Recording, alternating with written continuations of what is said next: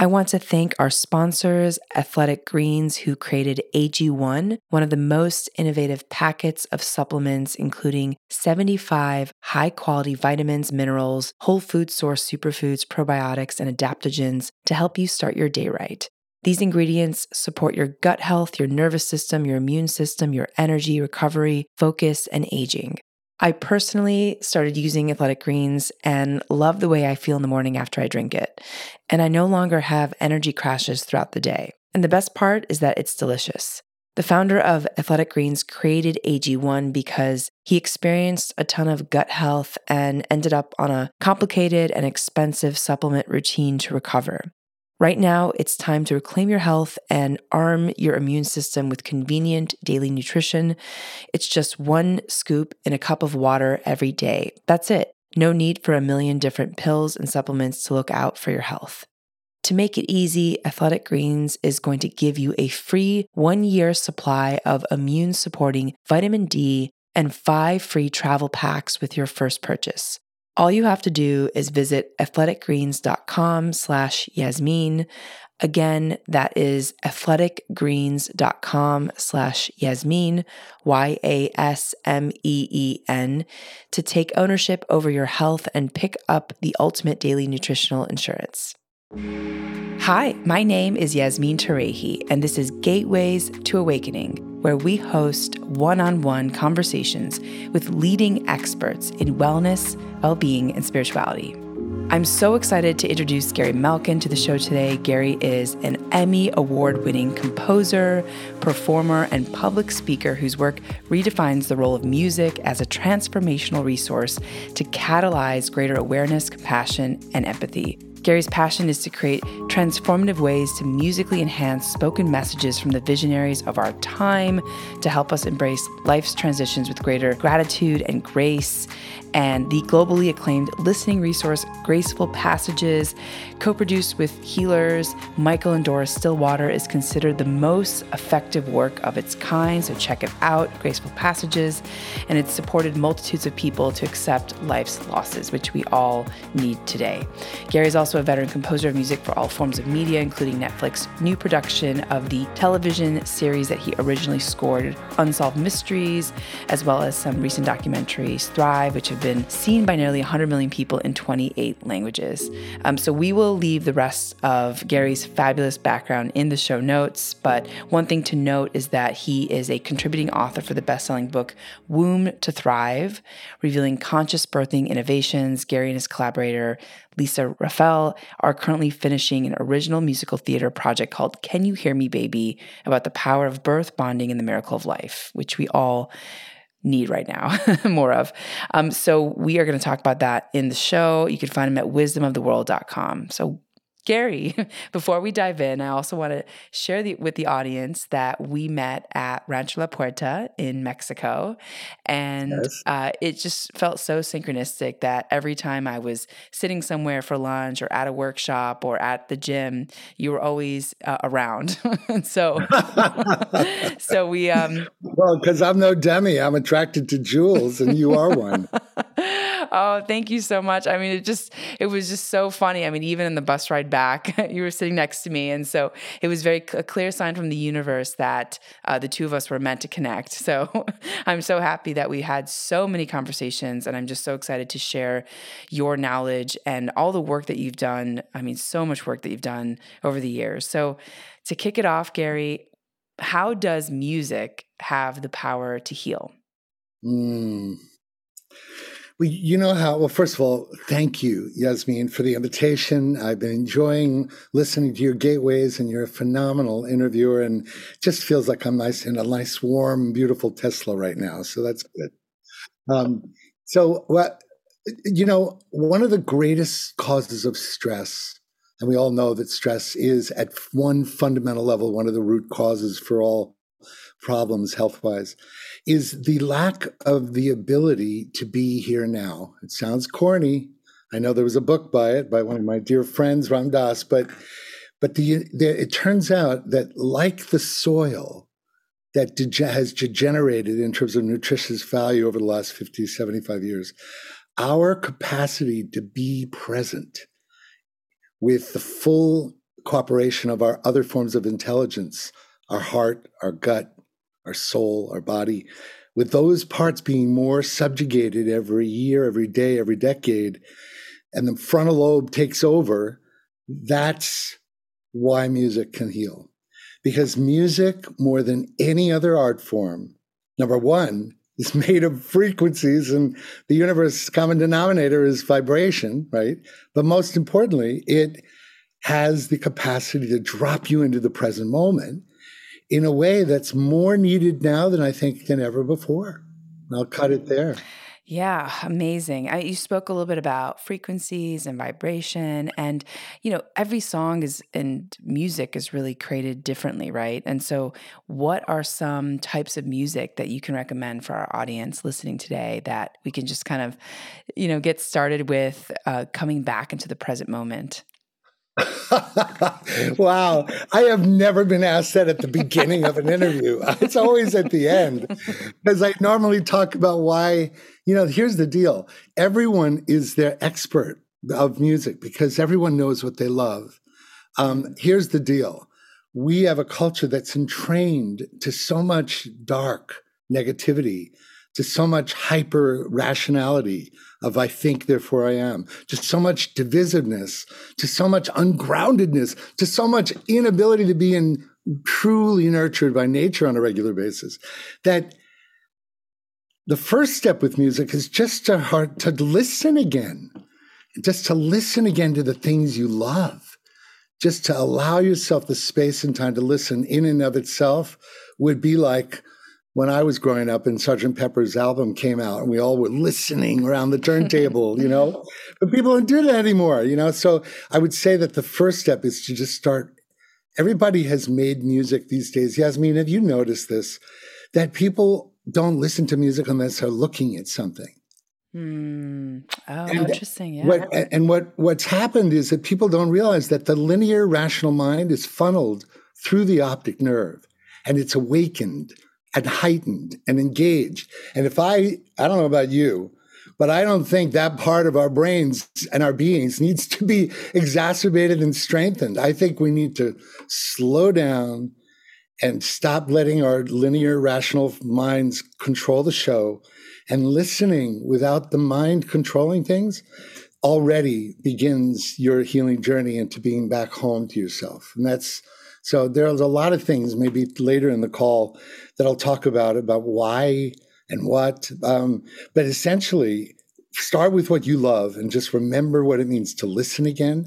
And then I would say, once you've remembered the magic of listening, then anything that can slow you down. And, Yasmin, I know you know what I'm talking about. The pace that we're acclimating to, it's like that frog that jumps into a pot of hot water and jumps out immediately, but we are the frogs that are being boiled incrementally into a boiling point. And one of the great mitigating factors of that boiling is slowing down. Yes. Amen. Amen. I mean, now that you mention it, I don't think I, have just sat and listened to music without doing anything else, for a long time. Maybe when I'm on an airplane, that's kind of the forcing function, but yeah, that's powerful just to be able to sit and absorb and just drop in and get really present. So, Gary, I want to talk a little bit about your work on grief and specifically the work of Graceful Passages. I believe that's what it's called. Uh-huh. And it was a profound piece of work. It's considered the most effective work of its kind on healing grief. And I'd love for you to talk a little bit more about why you put that together and then why specifically it's so impactful for alleviating grief. I think coming out of the pandemic, a lot of people are sitting in their bodies, unprocessed grief. I think we're all actually, as a collective, we have grieving to do over the last several years and just our general humanity. So I think this work is so important. Can you talk to us about, how can we harness this power of music to alleviate grief, and specifically about Graceful Passages? Yeah. Oh my God. Thank you for the opportunity to share. This project has been the greatest gift of my life. When I went through a horrendous summer of a very serious accident, coincided with my wife at the time choosing to leave the marriage. And I was the kind of guy that never would have ended it, So it was one of these summers of Job. I was approached by Michael Stillwater, my dear friend, who is kind of a spontaneous spiritual pioneer in English-speaking chant. And he asked me if I were going to be dying. He said, I know whose music I'd want to hear. And we tried this genre of dropping in with spoken word, with authentic, intimate, tender words. And I used my film scoring ability to underscore it. And it was this eureka moment, Yasmin, when we realized, wait a minute, we've been hearing film scores for television shows and films for 100 years. Has anyone ever scored wisdom? And that's when we realized at the time he was performing at a lot of workshops. And that's when we got through to Ram Dass and Thich Nhat Hanh and Elizabeth Kubler-Ross before she died, and Rabbi Alan Jones and Rabbi Zalman Schachter. And these people, and we asked them if they were going to die tomorrow, what would you say to the one person you most loved in this world? And we just were like using our intuitions to sense, how could we get these people to speak as tenderly and as authentically and as touchingly and as real as they possibly could? And we got about an hour and a half into the interviews, they'd hit this place where they weren't coming from their kind of small self, the ego, and something magical happened. And literally in the air, I started getting the chills and tears coming down my face. And I went, wait a minute, Houston, we've made contact. There's something else here. And it's not just Elizabeth Kubler-Ross. It's something else, right?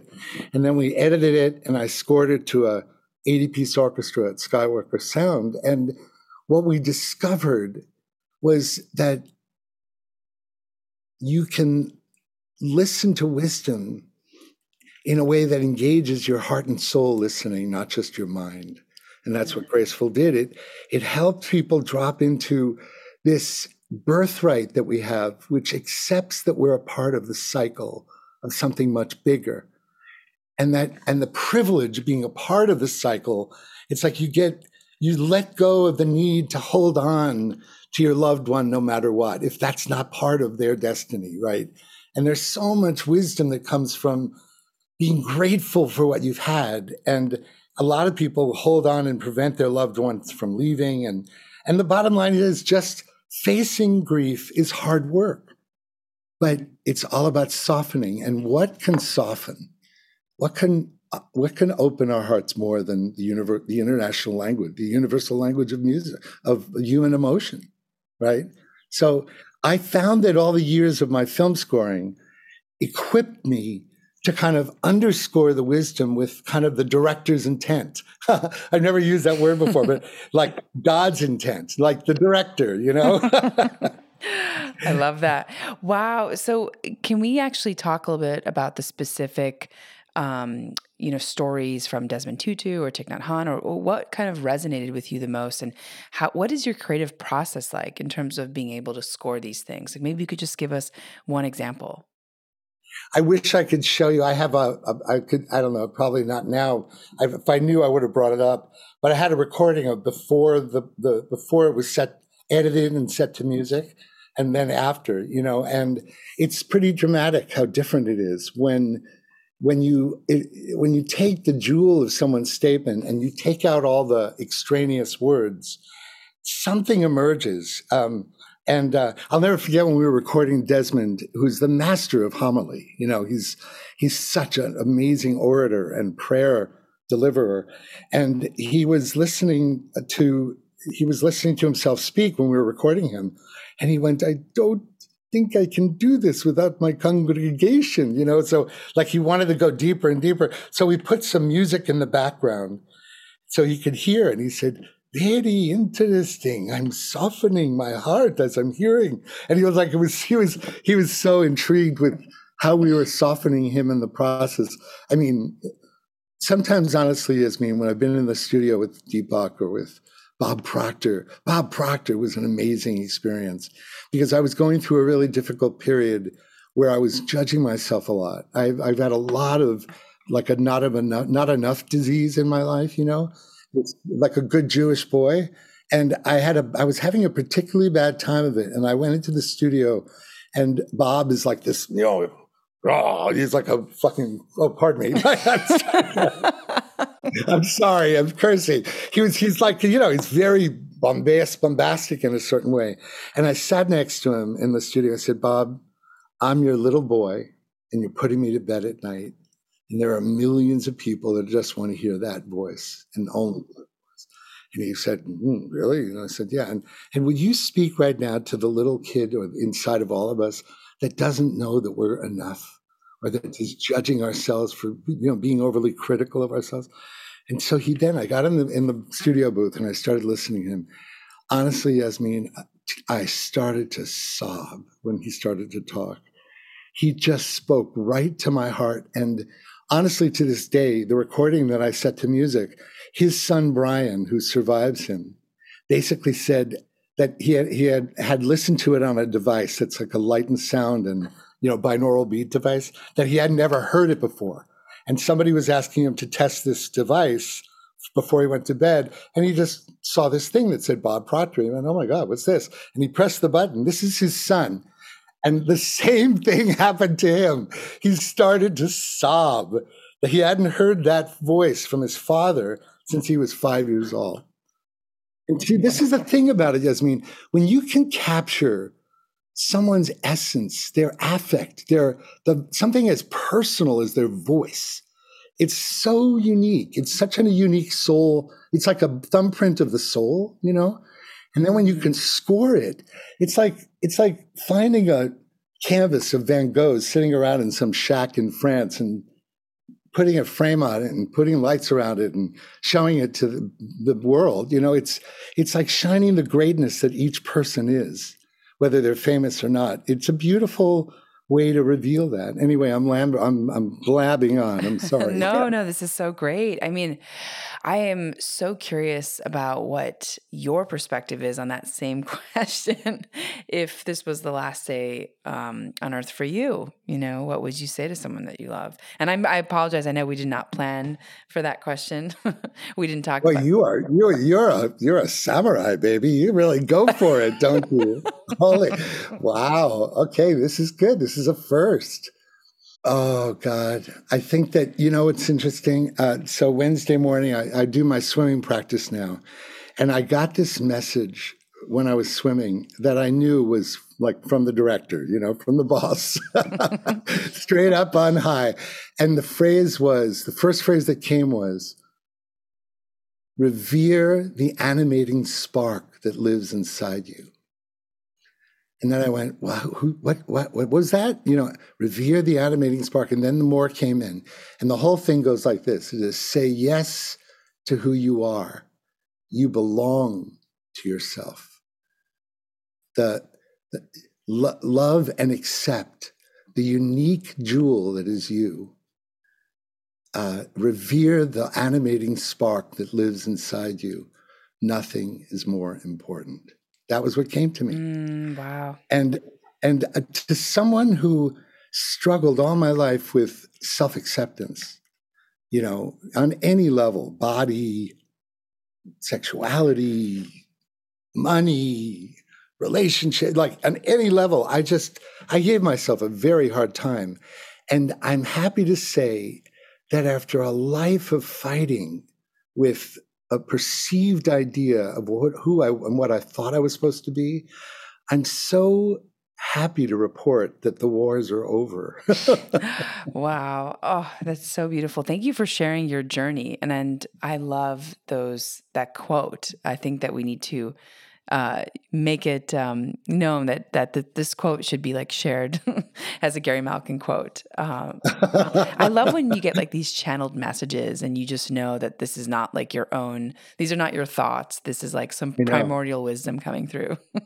Well, I love the way you use the word primordial, by the way, because I used to think the book that I'm working on is called Vibrational Intelligence, and it might be, but the other candidate is called The Listening Fire. And I'm starting to do these keynotes now where it's about reclaiming the primordial connection we have with ourselves, each other, and the earth. And it's bringing back that energy of like when I said to you, nobody's listening anymore, right? And so I thought, when you're around a fire with 50 or 100 or 1,000 or 3 people, it doesn't matter. When you're around a fire in the middle of nature, you don't really want to talk about what's going on in the office. Right. You don't really want to talk, actually, right? And that's why I love this phrase, the listening fire. When we can restore our capacity to listen in a way that allows us to listen to ourselves, that listening becomes a kind of cleansing that I think in this day and age, especially the music I write, but there's a lot of other people's music I would recommend. So many. But the music that I love to write is music that will reclaim that primordial connection to silence. I love that. Well, I think listening is like an extremely hard skill set, right? And so how do you train? Why do you say it's hard? Well, I think maybe I'm just speaking from personal experience, but it does feel like maybe making the space to listen and making the space and creating time to listen. I think is difficult in this like go culture. So be careful what you say, because listening isn't hard. It's our lifestyle that's made it hard. Right. Yeah, I get it. Right. Yeah, I see what. But so how do you make sure that you create space for listening? Well, I have a trick, which is I like creating the music that I need as medicine. Okay. So it's like, wounded healer, heal thyself. A lot of the music that I've been working on for the last 12 years is basically the music that has enabled me to come to self-love and self-acceptance. It's so trippy, Yasmin. I thought I was creating the music because I'm committed to being of service, which I am. There's nothing that I'm devoted to. I mean, my idea is to be a heart philanthropist for the rest of my life. Just give me the opportunity to serve. That's my purpose in life. But what's so ironic and funny is the music I thought that I was creating for everyone else was actually for me. I love that. And when I had that realization, it was in Guatemala over Lake Atitlan with a bunch of friends after a bunch of plant medicines that just ripped me to pieces. Completely shredded me.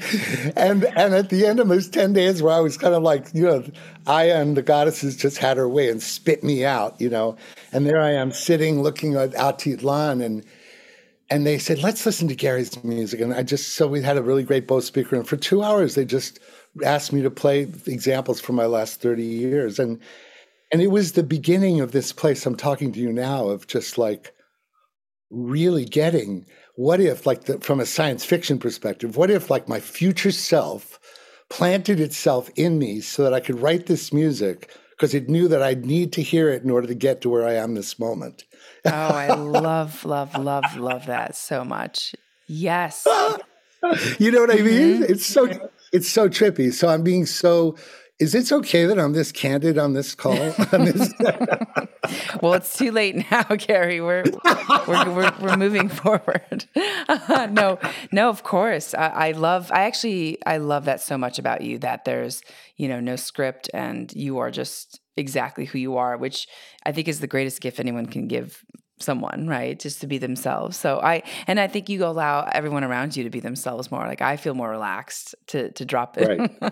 Right. Right. So Gary. Well, let me just answer quickly what you said, which is the source of all music that helps remind you of your soul and heart is nature. There's nothing else that comes close. So then the job is, how can we proxy or approximate or make an attempt to, like a tree that yearns for the sun up above a rainforest, how can we yearn to align with the Schumann resonance, the earth pace, the beauty and the algorithms of Gaia, right? There's nothing that can replace that. So all our yearning to come into the spaciousness of Gaia and nature and all that is the music that I listen to. And then a lot of what I do, Yasmin, is I have programs in like 7 silos: caregivers, beginning of life, end of life, heart-centered mindfulness, tools for streaming on video for contemplative media. I mean, I have like 10 silos where I'm using music as a delivery system for awakening to the importance of your heart and soul intelligence. And I'm viewing them in all these different, sectors of humanity, right? And how I get there is by giving people the medicine I need most, and to survive, to thrive in this crazy context that we're all getting increasingly affected by the tightening fear and fragmentation and terror of the future and all the things we know we're dealing with right now. People are getting really tight, very concerned, and a lot of unassimilated grief. So then to slow down in beauty is the medicine we all need. We all need it badly. Amazing. And I'd like to talk about how we can live in our hearts, because you speak about that, right? And so how can we learn to integrate the power of the heart in all the things that we do and say? Well, these days it's no longer, I love this quote that I made up. Aren't I amazing? I made up a great quote. It's the new wow is woo-woo. The new wow is woo-woo. So what I mean by that is God, I completely forgot what you asked me. Oh my God. Why don't you tell us about that? The new. Well, no, seriously, I was heading towards what you asked me. So what was that? Oh, about how we can live in our hearts and how we can learn to integrate the power of the heart. Yes. Yeah. So what I was going to say, the reason I say this is nearly 30 years ago, the HeartMath Institute, Doc Childre and his whole community actually courageously did this phenomenal piece of work for all of humanity, where they documented rigorously in scientific medical methods the thing that has now become the explosion that Joe Dispenza and Noetic Sciences and the Navy SEALs and everybody's onto what HeartMath has done, which is verified the neurological field of neurocardiology. The brain is spoken to by the heart many more times than the brain speaks to the heart, right? So the HeartMath Institute discovered and created evidence-based research that proved that our heart field, when coherent, extends 3 feet beyond us in circumference all around us. So this is no longer just open your heart, woo-woo, kumbaya. This is about actually shifting your frequency at which you vibrate so that you are in what they call resonance with what they call heart coherence. So this is trackable. It's not woo-woo. And the simplest way to get in touch with it is you close your eyes and you take a deep breath or 2 or 3, and you hold the breath longer in than you would think normally, and exhale slower and slower and slower and slower. And you think about someone you adore, or some place you adore, or something you love, or some memory. Believe it or not, these things that are stored in us, and you think about them, and then you feel your heart and you breathe in your heart. And your frequency shifts in a way that's good for you, your immune system, your metabolism, everything. It's been proven. So maybe I'm getting too scientific on you, but now heart coherence has become the new standard for engagement. And I predict in the next few years, if you don't have a way to start in heart coherence with an organization that wants to stay connected to being a valuable and beneficial force on the evolution of humanity and life itself and the planet, heart coherence is going to be the great litmus paper test as to whether your organization is working together for the right reasons in resonance. It's going to be the new way to work together. It's still on the fringes, but it's getting more evidence-based support every day. So I don't know if I've answered your question. No, I love that so much. It's such a reminder, too, because I think most of us are just living in our heads and our brain as opposed to being connected to our heart when we're working on something or when we're talking to people. And so, I can just anecdotally feel a shift when I'm in my heart, and just the slowness of the way that I speak and the calmness in which I speak. But when we're in our minds, it's just, there's like a little bit of like a racing happening. And I don't think it's as graceful when we are doing anything. No, and I love the work of Brene Brown, who opened us up around this, because she really emphasized things like vulnerability is the ultimate courage and daring bravery, and the other thing she uses the word a lot is wholehearted. So I think that she's raised the bar, especially among the toxic masculine culture that used to think that being vulnerable, or, all these people that ascribe feminine emotions, which is such BS. The empathy is a feminine emotion. Give me a break. Compassion is a feminine emotion. Forgiveness, vulnerability, wholeheartedness. These are human emotions. Thank you very much. So like it's like drives me crazy with the toxic, the gasping dinosaurs that believe that courage is when you hide your feelings. And I mean, there's nothing more sexy to me than somebody who's real.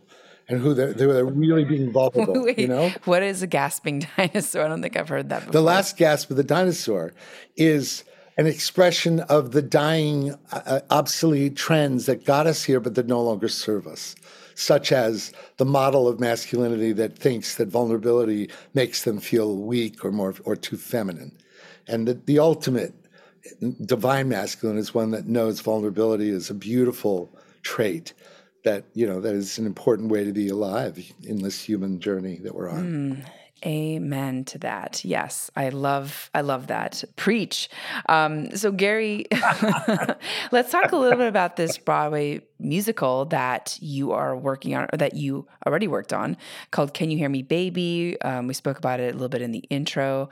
And what's that been like? Can you share a little bit about this work and also why it's so important? First of all, I just want to express regret because you're so interesting to me, and that I'm a little bit more boring to me than you are. So we got to have a conversation one-on-one, definitely for our friendship, because I adore talking. But here's the deal. As someone like you, I mean, why did you start Gateways? And all of us, many of us, have been we accepted our purpose that we were given. We knew it, right? And what I started to look at was all the trim tabs, all the places where you could make a little shift that would make a humongous shift. And there's this community based out of the Pyrenees and out of India. It's called Birthing the New Humanity. And they even have an app that's awesome, Birthing the New Humanity app on Apple and on Android. And I'm the author of a chapter in the new book called Womb, W-O-M-B, to Thrive. And for those of us who want to make a big impact on the planet, like my friend Martin Root, who has the Heaven on Earth initiative. It's like you can't build heaven on earth if you don't vibrate at the pace of heaven on earth, right? Well, the real futurists are saying if they deem every pregnant woman as a sacred space, so that as little as possible of nutritional, emotional, spiritual, and emotional harm is caused, then the babies are anatomically wired to answer the question that Einstein asked, which is, was asked of him, is the universe a friendly place? Was one of the most important questions Einstein thought was important to ask before he died. And babies that are anatomically and emotionally and biologically wired to look at other not as a threat will create a significantly different place. When birth is consciously acknowledging the importance of bonding. So this sounds really heavy. And what I mean to say is it's a wonderful silo you can go down and search with Birthing the Humanity. My partner, Lisa Raffel, and David Sorenda, her husband, and I, started with a book on deepening the essential bonding process with your baby as the real major support that could happen to really impact your child's whole life when they're bonded. And then we did a book for prenatal bonding. Actually, it was a CD for that. And then when they were living in the Berkshires, well, you didn't ask the whole story. I'll try to just get to it. We've been working for the last 7 years. It started as a play in the Berkshire Women's Writers Festival. And over 7 years, we've written a completely original arc with original characters, with 28 or so songs. And it's all about giving mass audiences a chance to step in the shoes of a young couple that got unexpectedly pregnant. And what did they have to navigate in order to allow themselves to unfold, face their wounds, and be the loving husband and wife and parents they really want to be for their kid. And it's just, everybody takes this parenting and this childbirth and this pregnancy thing so for granted. But to put yourself in the shoes of what it really takes, I think some people would really give pause to. Anyway, it's wonderful to help people become aware in a human and empathic way what a courageous act it is to have children. Yes, yes. And how hard it is. And how hard it is on your relationship and on your self-identity and on your sense of purpose. But it's also the greatest privilege in this lifetime. So the play is entertaining and funny and sexy, and it's not proselytizing, and you love these characters, and we have just buried ourselves into it, and you're going to show up at the first producer's preview that we have this in a couple of weeks, which we're really excited about. Yes, and by the time the show airs, it'll already have happened. So, and I would love for you to share a sample of this that we can include at the end of the show. Is like maybe something that you shared at Rancho La Puerta, if that's possible. I'll ask permission from my collaborators if they feel good about it. And either way, I should definitely send you like a track from Graceful Passages. Yes. And a track for subliminal empathic, like the music that I like to use under in the background to just keep me in a chill mode, So there are certain musics that really help have you stay porous, you know what I mean? Rather than get kind of hardened by hyper zooming or hyper linear thought and all that. So I would be happy to send you a few samples just to your viewers if you want. I love it. I would love that. And I love that you called it porous because we are usually hardened after so many calls and, So Gary, I know that we're kind of coming to the last part of the show, but I want to hear more about your journey and how did you come to this path? Why did you decide to pursue this career? What inspired you? Well, I started playing the piano literally like that Elton John scene. I just found a piano and I started playing it. My mother saw me and couldn't believe that I was playing things that I heard out of the air at 5 years old. I've always felt that, and then I just, was always playing all through my childhood, and I wanted to be Leonard Bernstein when I was 9 years old. I wanted to follow in his footsteps. So for me, Broadway and film and television and scoring and all of it, I wanted all of it. And I had a really powerful career as a TV, film, and commercial composer. I was the largest music production company in the Bay Area. It was called Ramal Music Design and all that. I did a lot of television series, over 1,000 commercials. I loved using music to manipulate emotions, really. I loved playing with sculpting vibrations in a way that would inspire people's emotional reaction. The last two movies I scored, the Thrive movies, amazing. You got to see them. I haven't scored that much in the last 20 years, like a film, TV project as much as I used to, but thriveon.com, check that out. But basically, I think that music raised me, Yasmin, into being this guy that knew no other way than to wear my heart on my sleeve. I was always that way because the music I was playing so much, the Golden American Songbook and Broadway. And then I started buckling down with Mozart and Ravel and Beethoven when I was 12 and really became a more serious composer when I went to college. But I don't know, music is such a way of remembering our humanness and experiencing the universal language of emotion. It's so mysterious to me how it works, that these vibrations interact with our physiology and become a biochemical soup that tells us to feel a range of human emotions that I just love poking at, expanding, and catalyzing our ability to feel. I think there's something, Yasmin, that we don't fully yet understand, that is why they call it music, the universal language of emotion, is when we expand our range of emotion. The bigger the light, the bigger the shadow, the bigger the color, the bigger when we expand our range of emotion, I think we understand more about really what it means to be a human being. And I think we get more capable of feeling grateful for the miracle. Like rather than grateful for the glass half full, we get more grateful for having a glass at all. Yeah. So I just think music.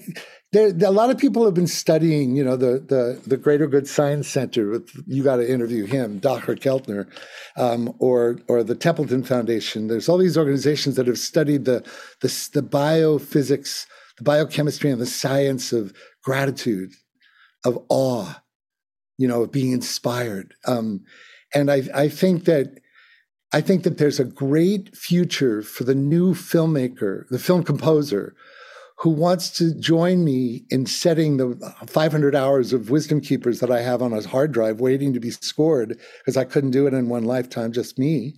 But I feel like the future is using the art of film scoring to remind people of the depth of the beauty of their humanity and the power of gratitude, to be grateful for life itself and the blessing that we have to bless each other with kindness is something that music can help us remember. And that's, I don't know if that was an answer to your question, but that's what I'm inspired to share. Oh. Yes. I want to talk a little bit, Gary, about your shift in your opinion on the pandemic. How has this kind of last 2 years shifted your perspective? I actually, let's cancel that question because and I'm going to ask your permission to ask this question because I want to double click on it. Your relationship with your sister, when you spoke about it to me, really impacted me in terms of your journey. And I was wondering if you'd be willing to share what that meant to you coming into music. You mean about the death of my sister or my relationship to my sister in general? Your relationship to your sister in general. Because I think like one thing a lot of people who are artists and creatives don't talk about is like the one person in their life who was their champion from the beginning. Oh, I love that you remembered that. Oh, that's so sweet. I got the chills just then. And you just gave me the goosebumps. Oh, I love that. Trust your goosebumps, everybody. They really never lie. You can quote me on that one too. So it's sweet that you remember this. So I didn't bond. 95% of people in the first world countries, in developed countries, have not had a bonded experience with their parent. And it's never too late, by the way, to address the bond, whether your parents are alive or dead. And that's some of the things that Lisa Raffel and I do in workshops. She does privately. There's a lot of Lisa Raffel, LISARAF as in Frank, EL.com. Check her out. She's an incredible healer and a beautiful being. But why did I go there? I went there because I was talking about, that what I found out was I bonded to my sister. She was 3 years old. And even at 3, I think I was a 3-year-old little girl's wet dream. And she held me in her arms. And I think it was love at first sight for both of us. And because she never bonded, she knew that I was pretty open to it at 0 years old. I love that. And so she held me. And the way the story goes is that she never let go of me. And even when I was 3 and 4 and 5, you see these 8mm movies where she's holding my hand and saying, wave, hello, like she completely controlled me. But the truth is, when I started playing piano at 5 years old, and we both started at the same time, and she lasted 3 months and I never stopped, she sat next to me on that piano when I played all the Broadway songs. And, no matter what I was playing, she'd sit next to me for a while. And I think it's interesting. I'm having this realization right now, Yasmin. I think she showed me what listening really was. There was this devout loyalty to oneself as a way to be to monitor what you're listening to is such an intimate thing to do, because it's affecting you in a completely unique way that will never affect anyone else in the same way ever again. And it will never be that way again, even in an hour or 5 minutes, because you're in a different stream place in the river of your life. So there's something about listening. And the way she listened, she loved my music so much, even to when she died. When she came down with brain cancer in 2008, I prayed as I was waiting for the 10 days for, recovering from her tumor being removed. I prayed for a song. I prayed. I didn't want to work on it. I wanted a song to be delivered. And I got a song delivered to me. And it's, I'll sing the first verse. It goes, "The sun comes up, I hear a cry. A baby's born, I see her eyes. We're made of grace and a wisp of stars. Do you remember who you are?" And this song just came to me that was all about, around the busyness of our lives, but do we actually remember that we're a part of grace and a wisp of stars? It was sort of like a way to come to peace with your mortality. And I sang the song for her over and over during the 14 months she went through cancer. And then I've been singing it on every continent, wherever I perform or speak. And once when I went to a psychic, the psychic said, "Your sister wants you to know she loves when you sing her song." And I didn't say a word to the psychic, of course, about anything. And she said, she wants you to know that she's always right there, right to your left when you're singing the song. So this song has become my signature, It's really, and my life's purpose is really about awakening to the precious gift that life is by having a greater than cognitive acceptance of our mortality as the gift that life is.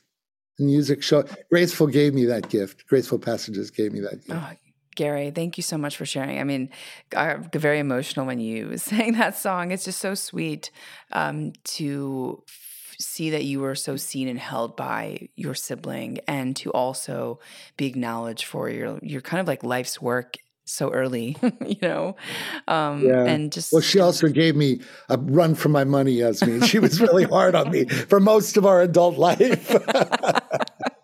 She was the one person that didn't buy any of my bullshit at all. I loved her for that. I hated her for it too. So Gary, why do you think that this subject is important? Which one? I've touched 500. Which subject? Pick one. The one on basically why you've committed the grief. Well, the grief thing. I want to say that because when we're walking around in a culture, a perfect storm that thinks that we're not allowed to be vulnerable, especially men, and then on top of it, we live in a culture that's so youth obsessed that we have to avoid expressions of fear or illness or life-threatening illness at that, or someone dying, all these things that nobody wants to talk about. Everybody wants to be so young or positive. The problem with actually not, everybody thinks that if I go there, I'll never be able to leave. I won't be able to stop crying. But all the indigenous elders say the power of grief is that it's a fire. You go all the way down to the bottom of it and let it incinerate until there's nothing left but your absolute gratitude for having had the experience. And then you're clean to move on to engage in new experiences fully, right? But if you leave a part of you unincinerated, where you didn't go to the ocean to you didn't scream and yell, you didn't give yourself a chance to cry, you didn't do it, whatever's the way you want to do it, whatever's the way you do it. If you don't give yourself a chance to feel it and have it and release it and move on, you basically you don't have spaciousness to live your purpose or to even hear your purpose, much less live it. The biggest obstruction in the road of people's true selves is their unattended losses. And when you can have space with a beloved, you got to do it with a beloved friend or a close friend or in nature, whatever will make you safe. But to acknowledge a place where you have some grief that for me, I have grief that's 50 years old, about when my dad left my family at 7 years old for a year. I can still tap into that. But what I'm saying is, in a culture that avoids it, it's to your peril that you would avoid all the little places and big places where loss and grief have happened to you. And I would recommend like a 5-year journal, a summary of your life as a way to catch up. Summarize what happened at age 5, age 10, age 15, age 20. Just the highlights. Somebody recommended it to me, and I'm not done with it yet, but it's very powerful. It will resurface the places where you think, oh, that sounds familiar. I've repeated that 5 times in my life because I didn't heal the grief that came from that one thing. It's amazing how it'll show up in that way. So this is only one facet of the bigger issue, which is, we're all part of the field and we're all one being. We're all connected to the unitive story of the one being, the one field, the one humanity, the one life. So that's the bigger lesson of my life story, that I'm stepping into. But the one that has more to do with the poignancy of the human journey. There's something in me as a film composer, Yasmin. It's one of the reasons I loved scoring films. I loved making music that made people cry. Mm. It started with The Miracle Worker. I know you have to get me to shut up now, but The Miracle Worker is when I was 11 years old and I was making believe I was sick with a 99 fever because I was just wanted to play hooky. And I watched The Miracle Worker on, those are the days when there were only 3 networks. It was on the PBS station. And I saw how, like Patty Duke and Anne Bancroft played Helen Keller's story. And that one scene at the water pump, when everything came together for me, I was hearing the film score while I was feeling what Annie Bancroft's character helped Helen Keller finally speak in sign language. And it was like this emotional orgy where everything happened at once. And that's when I knew I had to write music to crack people's hearts open. Because the feeling of crying like that was like, it was before I was sexual. It was an orgasm that cleansed my heart with such joy because what Queen Elizabeth says is the price of love is grief. Grief is the price of love. When you grieve, you're in the beauty of how much you loved that person. And that's what is behind it all. The love. Yes. Isn't that ironic, Yasmin? Yes. It's the love, Wow. So powerful, Gary. Thank you so much. Yes. The love and the grief are very intertwined, and it's just all about perspective. And I love how you show up in this world. I love how you make it safe for people to grieve and to also come into their darkest moments and to experience them and to know that that's okay, that it's not going to be like that forever. And I love how you have shown up in this world and all the work that you've created for people to process their joys as well as their suffering and to become better for it. So thank you so much. I mean, I could go on and on. I feel like you are a prolific human being all around and can sing your praises. And I just feel like we scratched the surface. We only scratched the surface. May I just say, shameless self-promotion, may I say one thing? So if those of you who would love to stay on top of what is going to become very interesting, I'm about to launch the 2nd season of Islands of Inner Peace for Gaia TV, which has been airing for 8 years to great success, I might add. And I'm launching 13 new contemplative short films that'll feature Reverend Michael Beckwith and Lynn Twist and Marianne Williamson and Sarah McCrum and a number of other thought leaders. And I'm really excited. This transformational media producer is expanding from being a composer. And I'm excited. It's going to launch in the fall. So join Gaia or Gaia TV or Gaia. And it's not a lot of money. I think it's like, $9 a month or something. And that's one thing. And the other thing is, if you want to stay on top of all this, I have tons of gifts that I give when you sign up for a newsletter on my website, which I don't do very often, wisdomoftheworld.com. So I love the idea of you sampling how music as a listening, cleansing tool can make a difference in your life. So sign up and you would find out more about all the different things I'm creating and planning. That's my shameless self-promotion moment. Amazing, amazing. Well, I was going to ask, are there any resources you can point folks to? It's wisdomoftheworld.com. Correct. Right.